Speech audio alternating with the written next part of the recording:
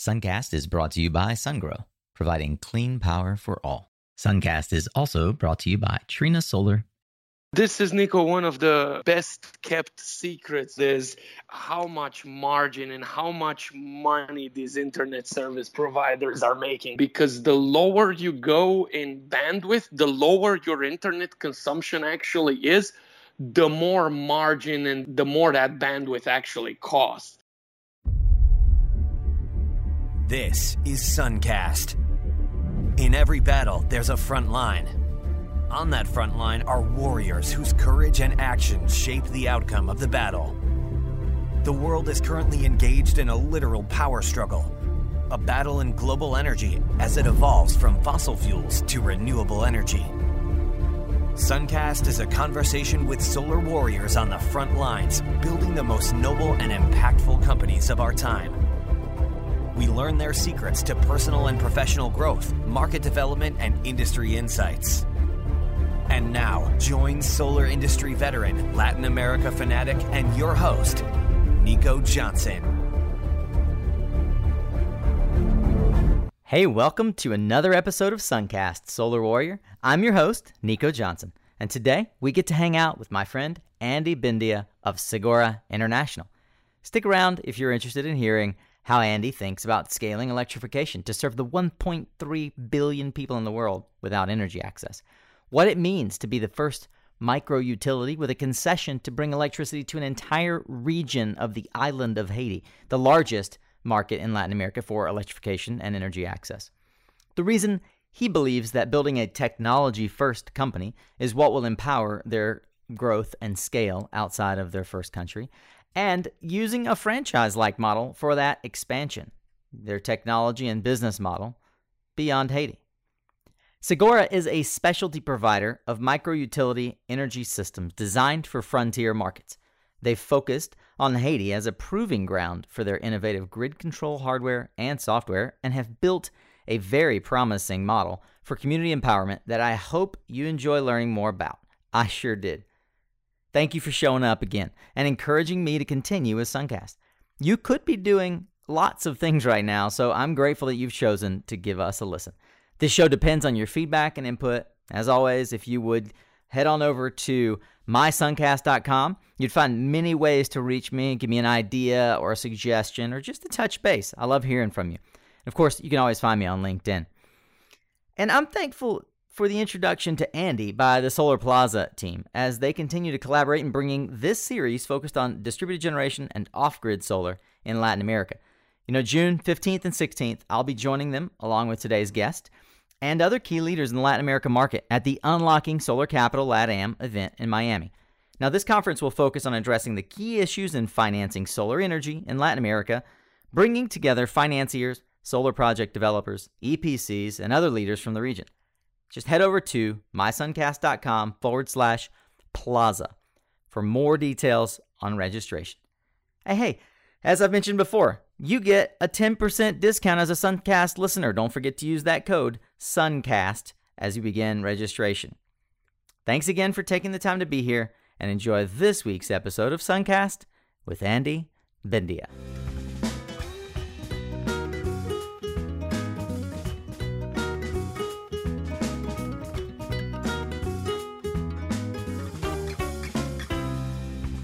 Well, today on Suncast, I have the pleasure of speaking with Andy Bindia. A consummate entrepreneur, Andy has dedicated his career to environmental and social causes. He spent 5 years as a Greenpeace campaign coordinator in Central and Eastern Europe, where he ran clean water, ethical mining, renewable energy campaigns. And in 2011, he founded Segora Solar in Virginia, where he led the company to become the number 8 fastest growing energy company in the U.S., an Inc. 500 company recognized as the cleanest in its field, in quotes. He founded and financed Segora Haiti on the heels of Segora Solar's success to develop that country's first private utility company providing clean, reliable, and fairly priced electricity. He's now the CEO of Segora International, an energy technology development and micro-utility company set to take electrification to the 1.2 billion people without energy access in the world. If you haven't heard of Segora International, before I bring Andy on the show. If you haven't heard of them, man, they get a lot of press recently. An industry favorite of Julia Piper, who I follow at Green Tech Media. In fact, I may mention during the show, but there's a great article that I'll link in the show notes to some stuff that she's done highlighting Segora's work, and a mini documentary that I think you absolutely should watch. It's called Empowering Haiti, if I'm not mistaken. And, Segora is the first company to receive funding, and we'll probably talk about this hopefully with Andy today, from a new initiative by the European Commission's Electrification Finance Initiative. Its letters are Electrify, which is backed by 15 European development finance institutions. It was selected among 290 applications in the first round of funding, and Segora Haiti secured the exclusive rights to provide electricity service for the next 25 years in Haiti in a northwest department, an area which comprises 6 towns, total population of about 200,000 people, and they're using this funding from Electrify to go after that market and to build upon their technology stack, which we'll also get into today. Well, today, as I mentioned, we have the honor of speaking with the CEO of Segora International, Andy Bindia. Andy, it's really great to have you on Suncast. Welcome to the show. Thank you very much for having me, Nico. Thank you. All right. Andy, I always find it interesting to start with the genesis story of your idea or your business and how you decided to kind of work abroad. You're Romanian, so you spent your time with Greenpeace early on in Eastern Europe. But can you give us a bit of your backstory, and can you help me understand from there the initiative or drive that led you to move into the world of off-grid solar versus more traditional renewable energy markets? Well, look, Nico, in 2011, when I started Segora Solar in Virginia, I was in the more traditional energy markets. Segora Solar was an EPC company, still is an EPC company in Virginia, designs and installs solar energy systems for homes and businesses. However, even in our solar energy business in Virginia, I quickly realized that whilst we are making a tremendous impact and we're making an actual difference by installing solar energy power plants on people's roofs every day, there was more to be done. There was more impact to be had. And frankly, the electrification industry and bringing clean, reliable, and fairly priced energy to people that do not have access to it seemed like one of the more easier problems to go after. Interesting. Easy in what way? Well, take a look at some of the challenges that we have around the world today. You take a look and you find healthcare, you find education, you have access to fresh water, you have access to energy, you have access to information, you have sanitation. They are all very difficult problems, and some of them have more complex and difficult to implement solutions than others. I honestly believe that electrification is one of the big problems that has a fairly straightforward, implementable, and immediately deployable solution. Like, I frankly would not even know how to begin to even think about tackling sanitation or healthcare, or not even conceptually, not even at the extremely optimistic level. I couldn't figure out how to wrap my head around the magnitude of the problem. However, electricity, it's straightforward. It's straightforward. Well, so I guess I would follow that. I mean, you're a relatively young guy, Andy. If I'm not mistaken, you're in your early 30s. I mean, what preparation would suggest that electricity is an easy market when it's one of the oldest and most entrenched markets in the world? Precisely. It is one of the oldest and most entrenched markets in the world. And thus, we have been able to collectively build this cloud of mystique around utility companies and energy providers. At the end of the day, and I don't mean disrespect to anybody that works in the utility sector. Great deal of respect for all the good people out there. But at the end of the day, let's think about the business at its very elemental level. You make kilowatt hours and you sell kilowatt hours. Right. At the end of the day, this is at its most elemental level, this is a much simpler business than a Starbucks, where you have 15,000 different options of sweeteners for your coffee. We create one product and we sell one product, and that's kilowatt hours. Yeah. And it's a business model that has been around for quite a while, and it's proven, and I do not see any reason why we cannot implement what is currently working, what has been currently working in the countries that do have 24/7 access to electricity, in the countries that don't. Yeah. And we'll talk a bit about Haiti for sure, because that's where Segura sort of branched out from the traditional U.S. market. What got you into Haiti? Why Haiti? Why'd you choose Haiti to begin with? I understand that there was a sort of a special project, but could you give me a little bit of background before we talk about the broader market? Why Haiti? Look, Nico, in 2013, I've decided that I wanted to not simply just talk about providing access to energy, and then actually start doing something about it. And frankly, I wanted to see with my own eyes and learn through my own experience why the situation is the way it is. And I've decided to do so through a scouting trip, and I picked Haiti because it seemed like Haiti is unlike any of its neighbors. Even the Dominican Republic, half of the Hispaniola island, is enjoying much larger electrification penetration rates, and I just couldn't wrap my head around why Haiti is so much more different than its neighbors in the Caribbean when it comes to energy access. Right. So I went down to Haiti, and I spent about 6 weeks traveling the country and talking to entrepreneurs, talking to municipality officials, talking to government officials, talking to basically anybody that would take the time and the energy to talk to me. And at the end of this trip, it was very clear that number one, there is a great need for a sustainable electrification solution in Haiti. Right.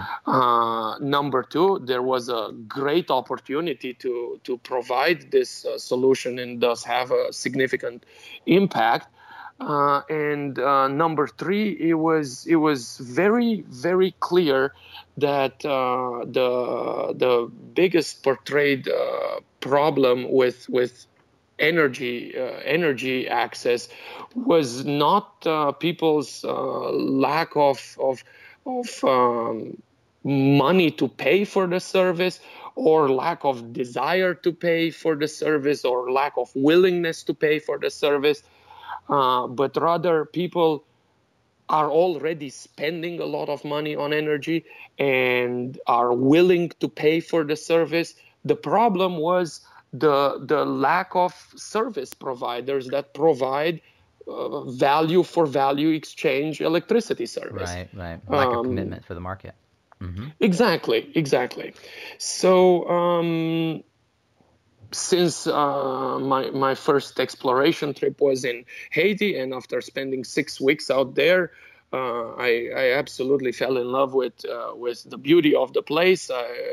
It's an absolutely stunning Caribbean island, and there is an immense opportunity to create a financially sustainable business and impact the lives of millions of people in a positive manner. Yeah, that's amazing. Well, I know that others have, in fact, my last guest, Juan Fermin Rodriguez of Kingo, referred to Haiti as the largest LATAM off-grid market. Could we talk a bit about the numbers and scale that you guys see for off-grid LATAM specifics, or more broadly speaking? Yes, absolutely. Yeah, so where do you, in terms of the size of the market, do you have any statistics or thoughts or market analysis on what you see as the market size for the LATAM market for off-grid, for the types of business that you're deploying? Yeah, so I see Latin America as a potential business opportunity for us. Not so much in the off-grid sector, but more in helping utility companies improve their revenue collection and management practices. So look, if you take a look at Latin America, Sub-Saharan Africa, and South Asia, including India, as far as electrification percentages, you will see that Latin America has one of the highest electrification rates from the three. They're currently somewhere in the neighborhood of 71% on average across the continent. However, with significant load shedding and brownouts and outages. Right. However, that same number for the sub-Saharan African continent is basically flipped around, is about only 25 to 30% of the sub-Saharan African population has access to some form of grid-tied electricity service. Yeah, to any sort of electricity at all. Yeah. Yeah. Now, overall, the market is estimated to be roughly 1.3 billion people without access to electricity. This is the number that we seem to agree in the industry. We also agree that it is growing at the fastest rate than we are able to electrify these people. So, and that's because the population growth, by and large, is coming from these emerging markets. Precisely, and because we are a small and growing industry at this point. Yeah. Whenever I get asked about competitors and other companies working in the sector, I always say that, hey, there are a few of us, but most definitely not enough by any stretch of the imagination. Yep. Yeah, it's been. I mean, I'm specifically looking for off-grid entrepreneurs to have on Suncast, and it's not easy to find folks like yourself who have this level of experience. To that end, one of the things that you'll be speaking on at the Solar Plaza event is how capital is flowing into this market. How interested are investors in this segment, given attention from, in particular, the other markets that you mentioned with off-grid? I think just like any other sector that it is in its early stage, we are going through a period of proving the market. We are going through a period of proving our technology. However, the parallel is often drawn between the electrification sector and the telecom industry roughly 20 years ago. And the reality is that if you take the two timelines and overlap them 20 years apart, you will see exactly the same milestones being hit, and as players emerge on both the entrepreneurial side and the investor side. Right. So Right. clearly, just like every other entrepreneur, one of my biggest focuses is raising capital. And raising capital for a business that is, number one, a technology development company, number Mm-hmm. two, microgrid developer, and number three, a micro utility company. Uh-huh. And working in frontier markets is nonetheless challenging, but understandably challenging. Yeah. We have been able to capture the attention of investors, and we have been able to secure investment thus far. And it looks the horizon looks very bright for us. Yeah, you mentioned that there aren't a lot of competitors, and I had some experience with, broadly speaking, with investment in this sector, and can attest to the fact that there is not a lack of places for investors to put their money. There are a lack of companies like Segora who are worthy of investors putting money to work. One of the things you mentioned was this notion of micro utility. Could you explain to me the concept of a micro utility contrasted with the microgrid, and how you guys differentiate between the two or integrate the two? Yes, absolutely. So we always love to come up with our own catchphrases, so we always want to use some word that describes us differently than the rest. So what's a micro utility at the end of the day is nothing more than a company that makes kilowatt hours and sells kilowatt hours. That's what a utility company is. That's what a micro utility company is. Uh-huh. However, on a much, much smaller scale. If you think about it, Nico, if I install a 5 kW PV system on somebody's home, and I install a battery bank to that system, and cut them from the utility company, and that customer begins, drapes a extension cord over their fence and sells energy from his solar PV battery system to his neighbor. That person is basically a utility company at this point. And Yeah. if you take that system, that 5 kW PV system with a battery bank, and you add a revenue collection and control system, and move it from Virginia or from the Bay Area, and put it in Zambia or in Haiti, in the middle of a homestead or the middle of a fishing village, you have yourself an off-grid micro utility company, basically. Yeah. So at the end of the day, what is a micro utility company? Is a small kilowatt hour making, kilowatt hour selling enterprise that Right. does not necessarily need to be owned by a central institution. It can be co-owned in partnership with local entrepreneurs, and ultimately franchised throughout the sub-Saharan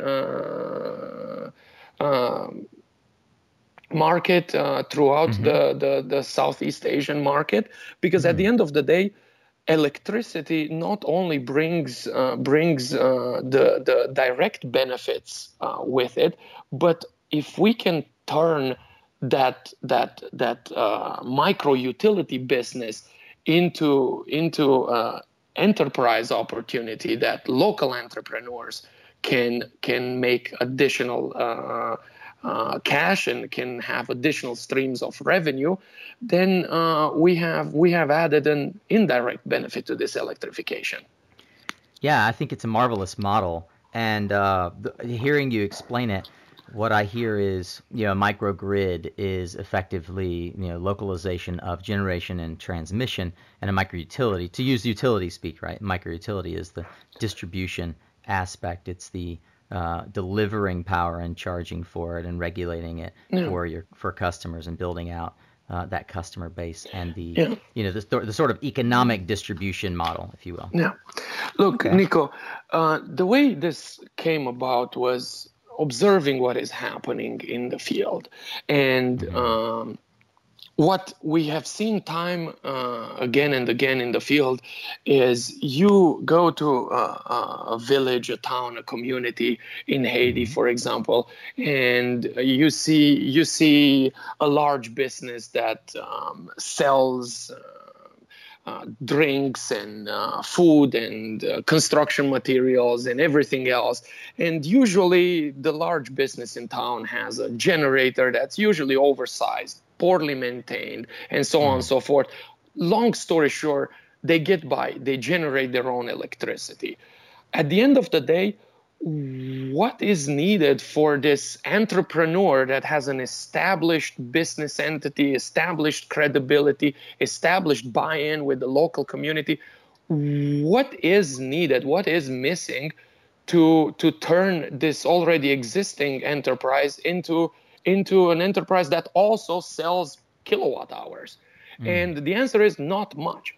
And I got after we had an article, I think it was after one of Julia Piper's Green Tech Media articles. I received a phone call from two entrepreneurs in Côte d'Ivoire. Claudette and Yvonne, and they called up and said, "Hey, look, we wanna get in business with you, and we wanna do the same thing that you're doing in Haiti together with you." And they told me the story of how they own a hotel, and they have a big generator, and there's about 300 homes in town that they would love to figure out a way that they can give power to the people and charge them money and keep the lights on. And frankly, that's what we're trying to do with our full software, hardware, and technology integration, is allow entrepreneurs like Claudette and Yvonne to turn their generation capacity into a micro utility company that sells energy and electrifies their town, and leverage large debt and equity funds to do so, leverage our technology platform to do so, and use the power of local small entrepreneurs to proliferate this energy access. So from the business model perspective, does that look like you mentioned earlier, franchise? Is that the expansion model for you? Ultimately, yes. However, I'm hesitant to I use the word franchise. I wish there was a better word that didn't associate us that much with McDonald's and bad hamburgers. But at the end of the day, yes, you can call it a franchise. Ultimately, we want to provide the tools that empower local entrepreneurs to electrify their communities. I see, and you mentioned earlier that first and foremost you're a technology development company, not a utility company. That the utility is sort of an outflow or outcropping of the technology you've built. So I definitely understand that. One great example, it's your first example, I think, for Segura Haiti, is the town of, or I don't know if you call it province, but Mole San Nicolas. This is a project that you built in 6 months from scratch. There was no grid before in this town of 5,000. Is that correct? Yeah, that is correct. That is correct. Well, how do you begin to conceptualize a project like that? Where does that start? How do you get into why the town of Mole Saint Nicolas?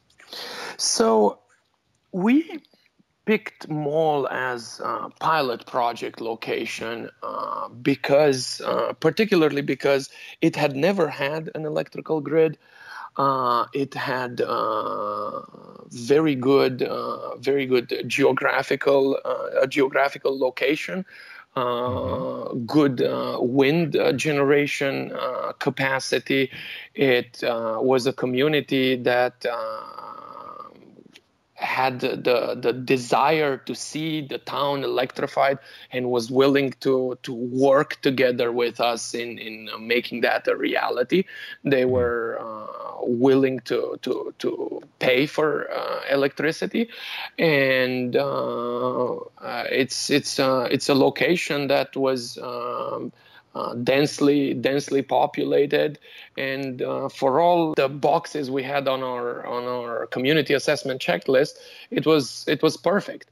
Now, when we say 6 months, that is a tad bit deceiving, not intentional. The construction did take 6 months, and our Haitian colleagues are halfway jokingly telling us that they can do it again in 3. However, there was a massive amount of preparation work before those 6 months commenced. It took us all in all about 2 years to get to the point that we were developing technology at the same time. We were testing technology. Mind you, the metering technology that we deployed in Mall and 1,054 accounts we have up there, they're serviced with our own prepaid energy technology. We had setbacks, we had failures, we had technology replacements, and at this point, we can say that we are done with the technology testing and prototyping, and we have ourselves a stable product in the field. And now we are moving into the stage where we replicate what we have done in Mall St. Nicholas. So the next one will be indeed 3 months, and the one after even faster. However, the first one was a painful learning experience that was very, very necessary on all counts for us. So a couple of questions crop up for me on that. One is, your connection to the town. Was there someone that you had found locally who suggested Mall Saint Nicolas? I mean, I've been in that sort of market research area where you've got thousands potentially of communities you could choose from. Yeah. I'd love to know the connection specifically that you had with Mall Saint Nicolas, and following from that, I'd love to know how you funded. Was it straight from Segura Solar? Did you raise money? How did you fund the 2 years of development cycle to get that project off the ground? Yeah. So on the first part of the question, as hard as I tried to locate the perfect pilot project site, in my first trip to Haiti, I was not able to find Mall Saint Nicolas. However, I have met one of our senior engineers and project managers in Haiti in my first trip, and a few weeks later, Jean-Pierre had called me and said, "Andy, I think we found the perfect location." So I got a plane ticket and headed back to Haiti, and we went together up to Mall, where part of Jean-Pierre's family was originally from Mall. Okay. So we went up there, and as soon as we got there, it was clear that this was the spot.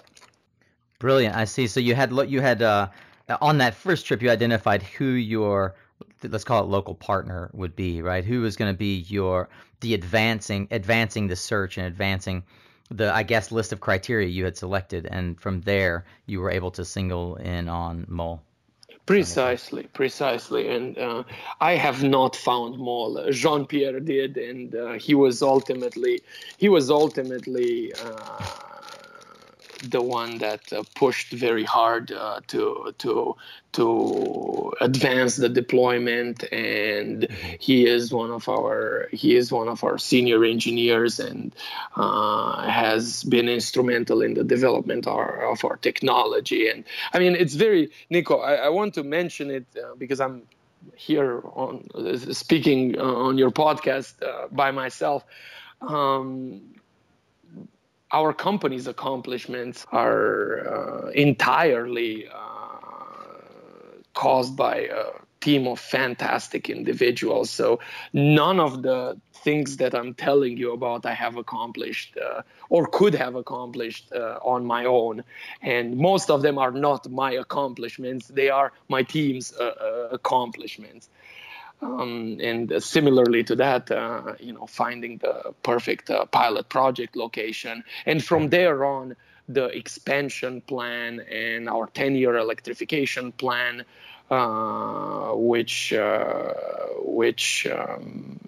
covers 3 different regions in the country and roughly 5 million people over the next 10 years. I think that's amazing, Andy. And I want to just acknowledge the level of humility and leadership I see in you, just having the perspective and the insight that you have in such a young age to be able to acknowledge those around you, to grow a team and realize that it's a team effort. I appreciate that that comment and that focus. And certainly Suncast listeners are looking at how to be a leader, how to grow their company, and you are an invited guest on this show because I believe that you're someone others can learn from. So thank you for that. I appreciate it. Thank you. Thank you for the very, very generous words, Nico. Thank you. Yeah, you're welcome. There's so much I could probably pull all of this into a separate episode, just with Haiti alone. And we may do that. Maybe we'll sit down in Miami and record just a little mini-sode on your project specific to Haiti, and maybe like a case study around Mont Saint-Nicolas and Cité Soleil. Yeah. Well, it's fascinating to me that, we mentioned earlier the investors are opening up to this market. I just read yesterday the announcement from February of Developing World Markets investing $68 million into these types of businesses, creating a fund for it. I'd love to dig into Segura's fundraising model to the extent that you're able to discuss it. Have you raised outside capital? How was it structured? So far, all the capital we have raised has been equity. We've raised roughly $5 million to date, and are closing Series A hopefully in Q3 of 2017 this year.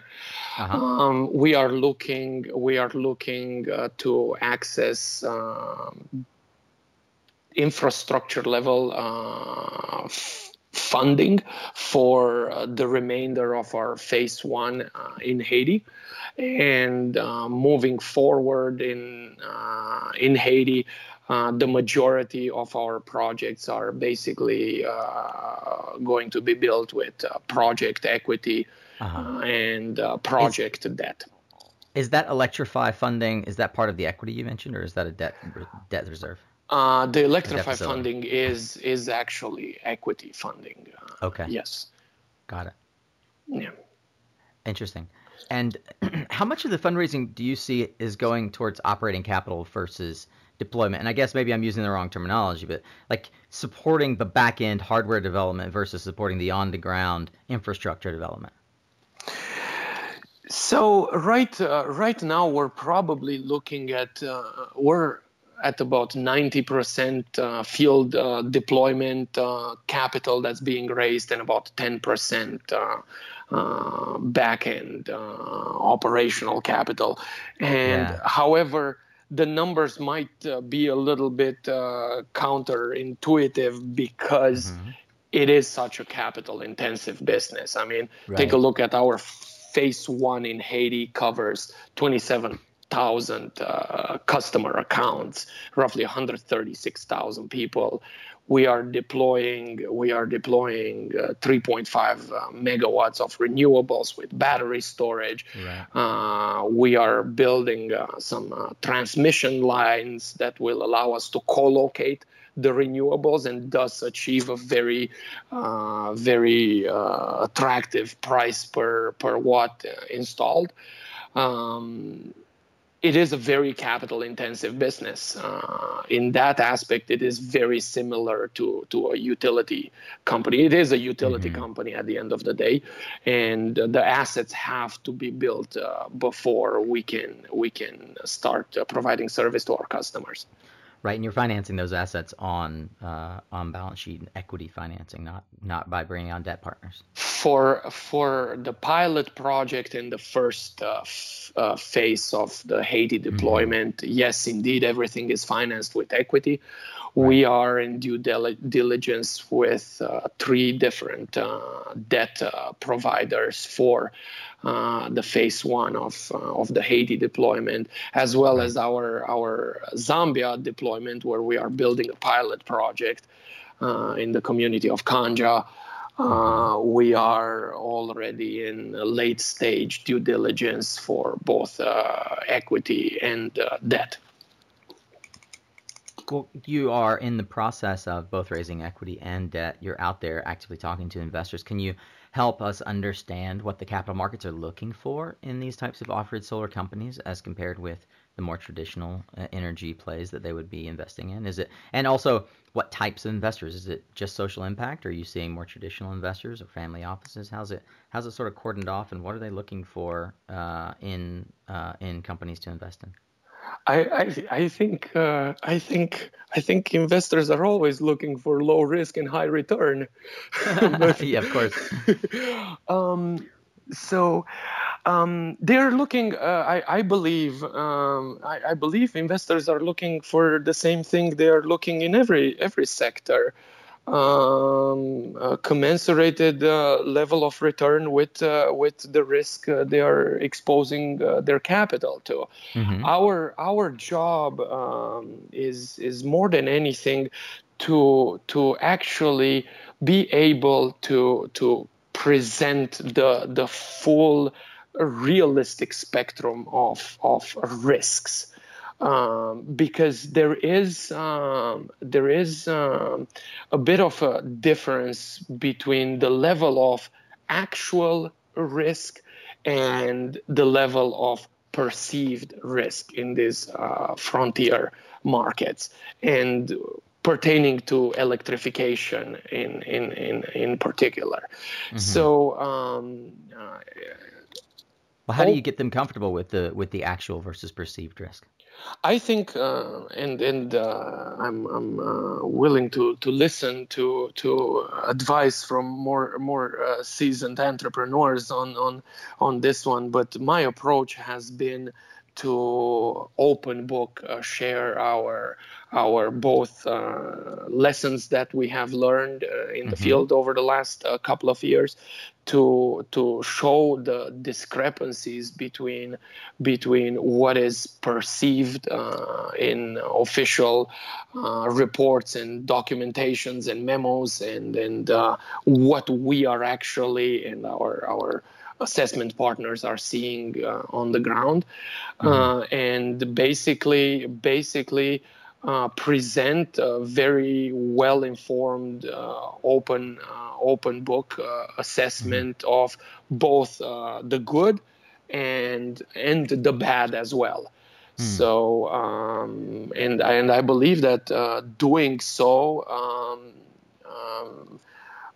alienates some investors, and then early on, you hear a lot of early stage no's, which fast no is always welcome. Oh yeah. And the investors remaining in the conversation, they know what to expect. So all of our conversations start with, "Hey, this is not a simple business model at this point. We are both a technology development company, we are a microgrid developer, and we are also an operator of a microgrid utility company. And we work in frontier markets such as Haiti, Zambia, and soon later on this year beyond. However, with all the risks of the business and the risks of the markets we work in, comes a significant amount of opportunity to create a positive impact, but also to see good returns on capital invested. Yeah, I know that. Well, one question as a follow-up to that: what are we talking? Mid-teens returns that you see investors looking at, or 20s and 30s returns? Could you give us some insight on that? I think if we are to take all ancillary, so to speak, benefits of invested cash, the fact that yes, they are meaningful impacts to these investments and so on and so forth, I think investors are looking for mid to high 20s over the long term in these frontier markets. And I think that's absolutely understandable at the end of the day. Yeah, and I understand that you're able to actually, I don't know about the Segura model specifically, but others in the space are able to deliver 30 and beyond, depending on depending on the specific business model. One of the things that investors look for is, they'll, especially since you are a hardware-focused company at the core, and your technology we'll get to in a minute, is unit economics. How much do the investors focus on your unit economics? You've got some of your smallest customers are paying between $5 and $6 a month for USD for electricity. Are you willing to speak to what your unit economics are and where you derive profitability in the business model? Look, unit economics. So energy and energy companies are always going to be extremely well regulated, and there's always going to be the intention to regulate the rates of a utility company to the point that, we give our monopoly utility companies, 5% guaranteed margin. Now, if I tell my potential investors that I'll give them a 5% margin on their investment of cash in Haiti, nobody will listen to me. It's legitimately so. However, so I have to generate this margin that equity investors in a place like Haiti are actually looking to from other parts, and a lot of that margin comes from software as a service internally between Segura International, the development, the technology development company, and Segura Haiti, the utility company. Right. Yep. So we are charging anywhere between $5 and $15 per month. Actually, our average monthly ARPU across the entirety of our customers is $15.56. Due to we provide service to the telecom towers, the large hotels. So we provide large capacity commercial service, and that drives up our ARPU. Our anchor customers are under long-term PPAs with us. Well, actually, I'm fascinated with the tech side of off-grid. Segura is innovative. You've mentioned that you've spent a lot of time thinking about the hardware and software that you're bringing to market. Now, we're well aware that lots of business models exist. There's pay-as-you-go, prepay, mobile model is prolific throughout Africa. Maybe a few questions that I would direct your way are, one, can you tell me a bit about what you bring that's unique and scalable in terms of hardware and software, in particular, kind of your grid software model, if that's relevant and you can talk about it. And then two, why you chose to develop it yourself versus, partnering with someone like PowerHive right there in the Bay Area who has created their own technology to address this concern. Absolutely.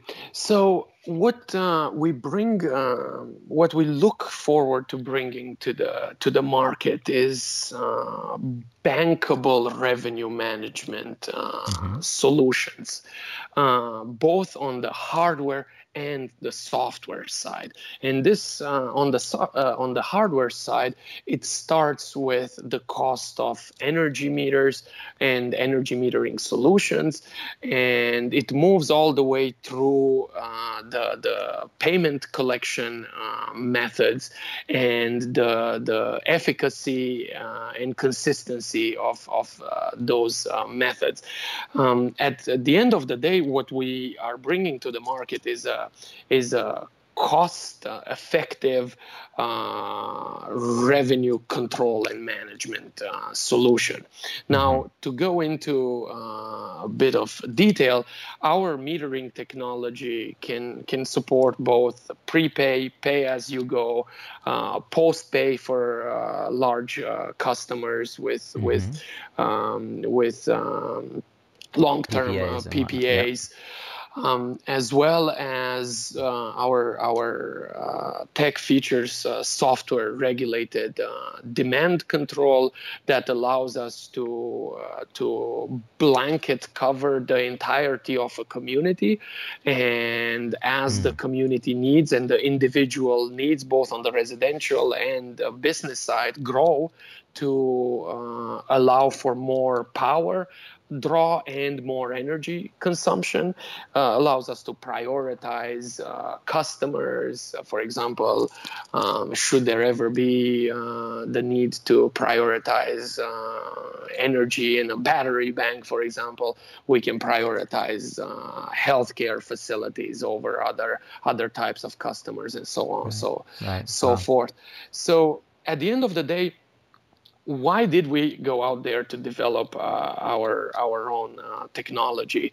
Was because when we first started going down this electrification path, we looked at it from the perspective of a business that wants to achieve financial sustainability, that is a micro utility or a microgrid operator, and the chief objective there was to consistently and effectively collect revenue, meaning to collect most, if not all, of the revenue you are owed, and to do so in a manner that is least expensive cents per dollar to collect that revenue. And thus, we looked at the technology that was available on the market, and nothing was doing quite everything that we needed it to do. And we decided to develop our own. And this was about 2 years ago. That's brilliant. And I'm fascinated with the fact that you've gone, I think what I consider to be, for the type of business, the extra step of including the grid software. It sounds like the type of software that allows you to literally act as an independent operator, kind of ISO style, to control the demand response, et cetera. Is that what I hear you're saying? Precisely. And look, I want to make mention of an element that has been an important driving force. So my view of utility companies is that they are basically companies that have moved from the startup stage into the scale-up stage and into the level of monopoly stage here in the United States and the better bit of the Western world. We often view them as, especially in our sector, we often view them as the bad guys, the enemies, and so on and so forth. That is, look, at the end of the day, there is nothing wrong with the utility model itself, where you make kilowatt hours and you sell kilowatt hours. We can make that energy be clean, we can make it be reliable, and we can make it be fairly priced, both for the consumer and for the utility, micro utility company that is providing the service. And at the end of the day, what we are trying to achieve with our technology is create the entire software, hardware, and system stack that will allow for the proliferation of small micro utility companies. So it is developed from the perspective of being able to operate a micro utility company from your iPhone. Thus, and we believe that the generation capacity which is installed with technology that is readily available on the market today and bankable and scalable, integrated with the customer side of the control, the demand regulation on the customer side, integrated with financing, integrated with the entirety of the software control systems, is what will allow entrepreneurs to make kilowatt hours and to sell kilowatt hours ultimately. I totally get it. I mean, I think that the model that you've created, and certainly the full scope of the technology and software stack, fully supports the idea that it's not a central periphery model of control of this type of technology or this type of deployment of electrification. Rather, it's an empowerment model that allows you to take technology into the frontier and empower local entrepreneurs to build micro utilities, as you said, where even as we mentioned a bit about the profitability model, where you as a software as a service provider can continue to service those international partners that you've recruited through this sort of, we'll call it, distribution channel. Yeah. That's brilliant. That's brilliant. And this is the one element I want to mention, Nico. A couple of my offline here, a couple of my potential investors are very large utility companies. Of course. And the usual suspects. And two things here. Number one, I personally don't feel that the utilities are the bad guy. I just feel that they're this 900-pound gorilla that is not in startup mode anymore, and finds it difficult to adapt their established business model because they don't have startup people anymore with them. Their startup was, in the 30s. So, but they are not the bad guys in the electrification sector, and we can find ways to work together and do this clean, reliable, and fairly priced electrification. I think you're exactly right. Well, on the heels of this technology conversation, I'd love to know if you could highlight any technology hurdles that still exist that are preventing a rollout of what you might consider the ideal solution. The rollout of the ideal solution will happen later on this year. We will be deploying the first grid-in-a-box franchise, so to speak, micro utility. It will be in a location in Zambia that we have selected already. It is a separate location from our pilot project. However, the first time we will be deploying the entirety of our franchised micro utility will be later on this year, and it looks like it will be in Zambia. We have a potential entrepreneur and community in Haiti we are working with together to pilot this deployment. It might be Zambia, it might be Haiti, or it might even be both at the same time, but we are hoping to deploy it later on this year for the first time. Similarly, is there anything that you believe is particularly holding back off-grid solar as a category for investment by serious financing and growth capital? Off-grid solar, it's hard to ask me this question because I am preaching the proliferation of micro utilities and somewhat a grid approach here. But of course, yeah, that's right. I still consider it off-grid. I still consider it. Are we still? Non-conventional. Are we still? Yeah, with I consider it kids? Non-conventional grid, maybe. So look.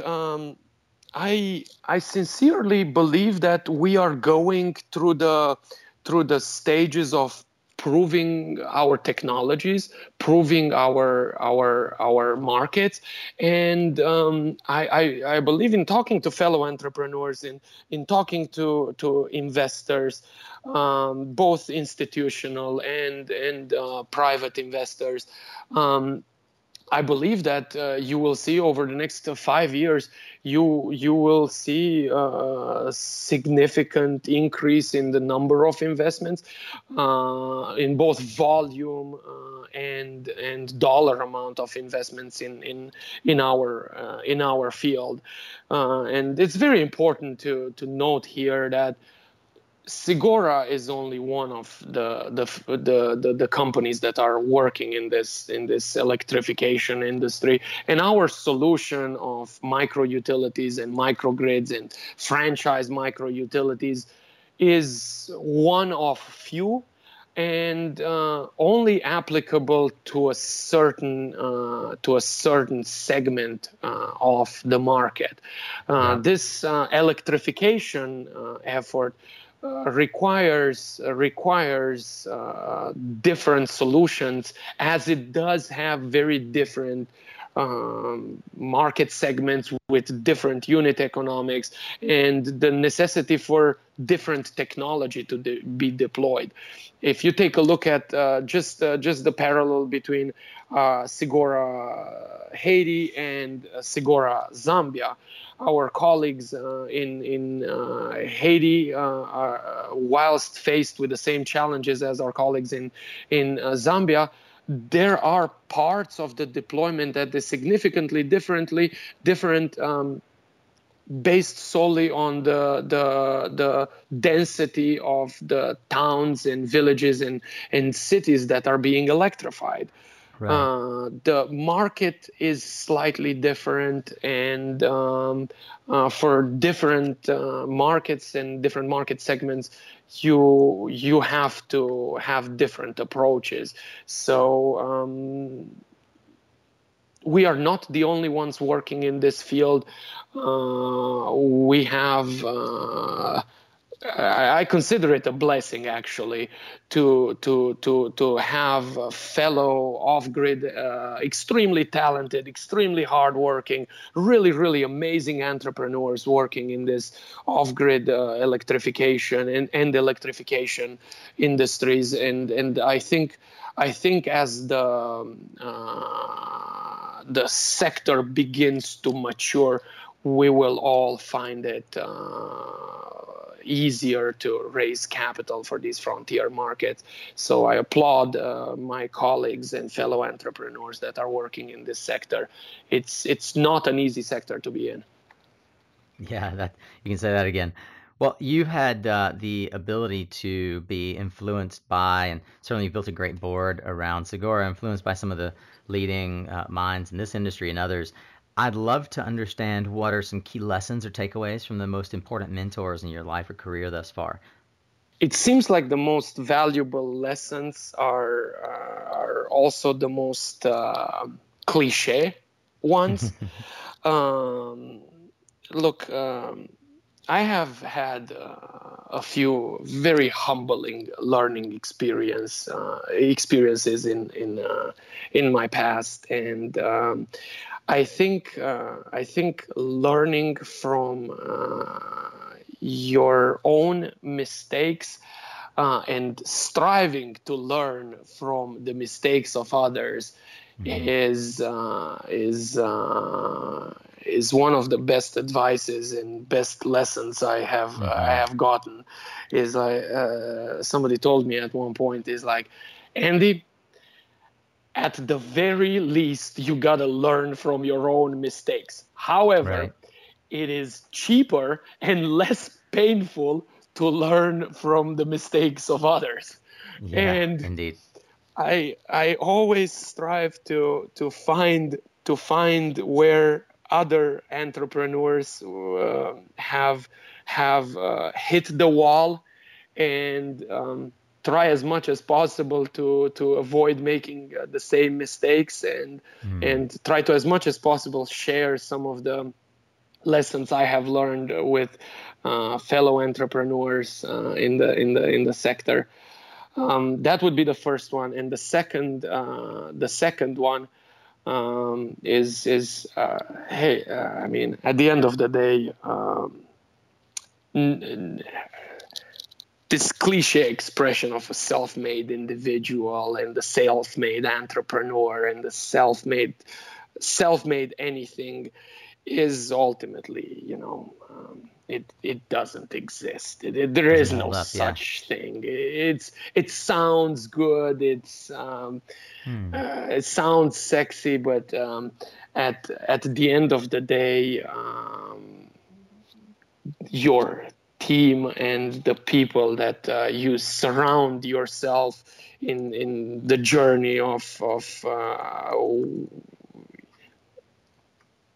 achieving your goals and following through with your vision are the critical element and the make or break point.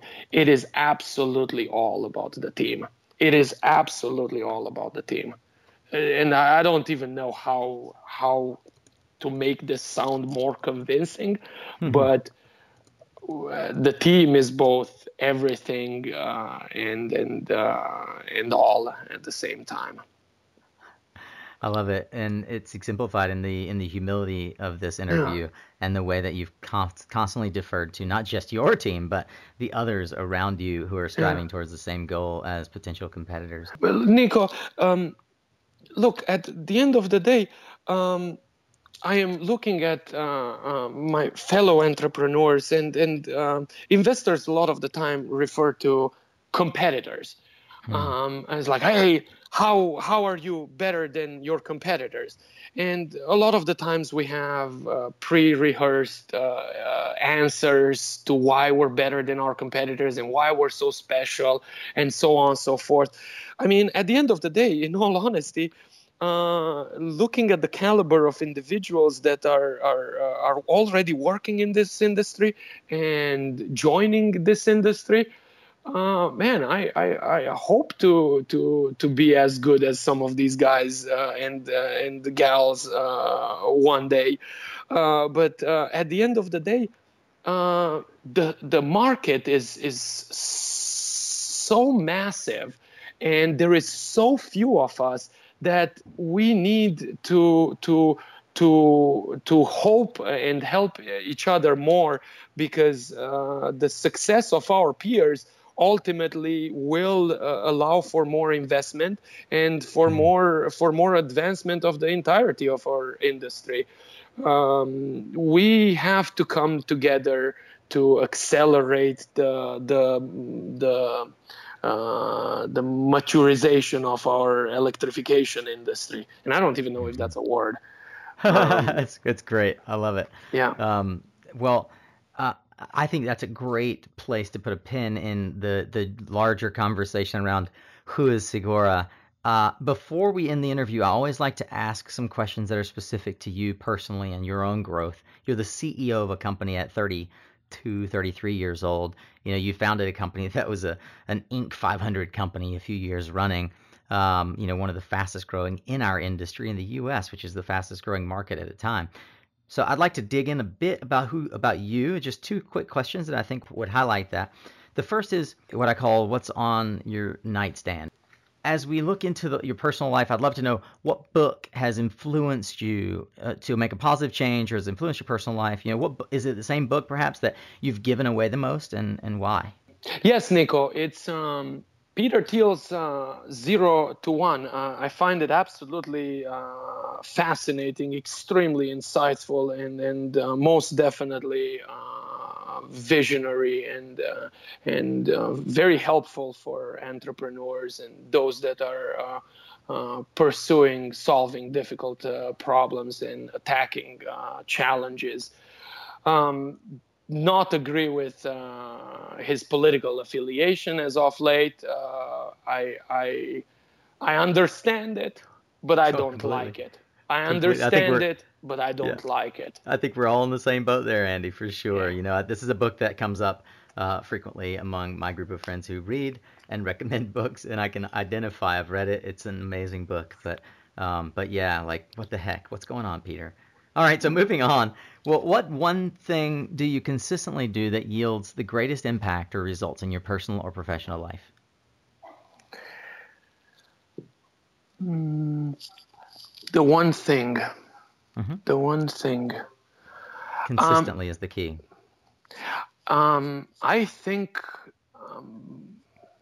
it would most definitely have to be spending time motivating my team and yeah, most definitely.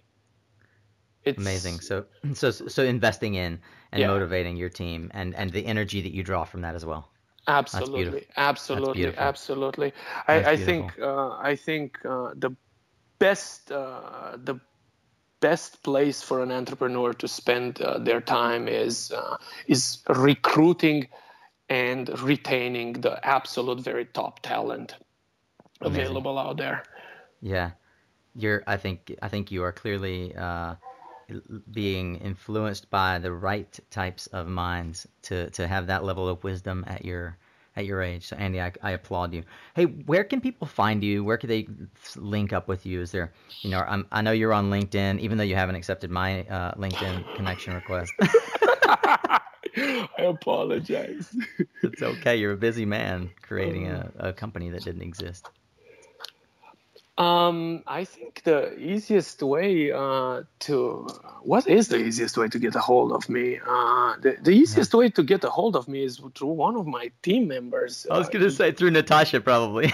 It's through Natasha, through my people in Haiti, through my people in Zambia, but it is most definitely through my people because when I tend to listen to them. Right. So when they tell me to do filter. something, I do it. So yeah, I can attest to the fact that my emails through Natasha were much more readily available to you. But are you on Twitter? Are you involved in social media at all? Do you frequent LinkedIn? I have made a promise to my communications team that starting July 1st, I will be active on social media. Got it. Perfect. Well, I'll find out from Natasha what social accounts to link up to, and if it's okay, I'll check with her certainly. But we'll reference Natasha's email. Natasha is the head of communications for Segura. Yeah. Well, Andy, we always end with one final question, and I call it the bold prediction.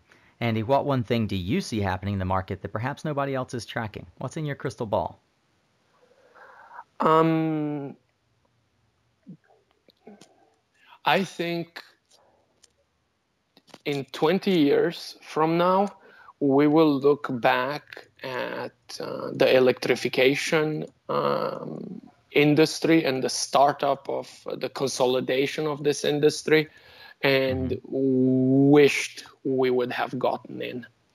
I think 20 years from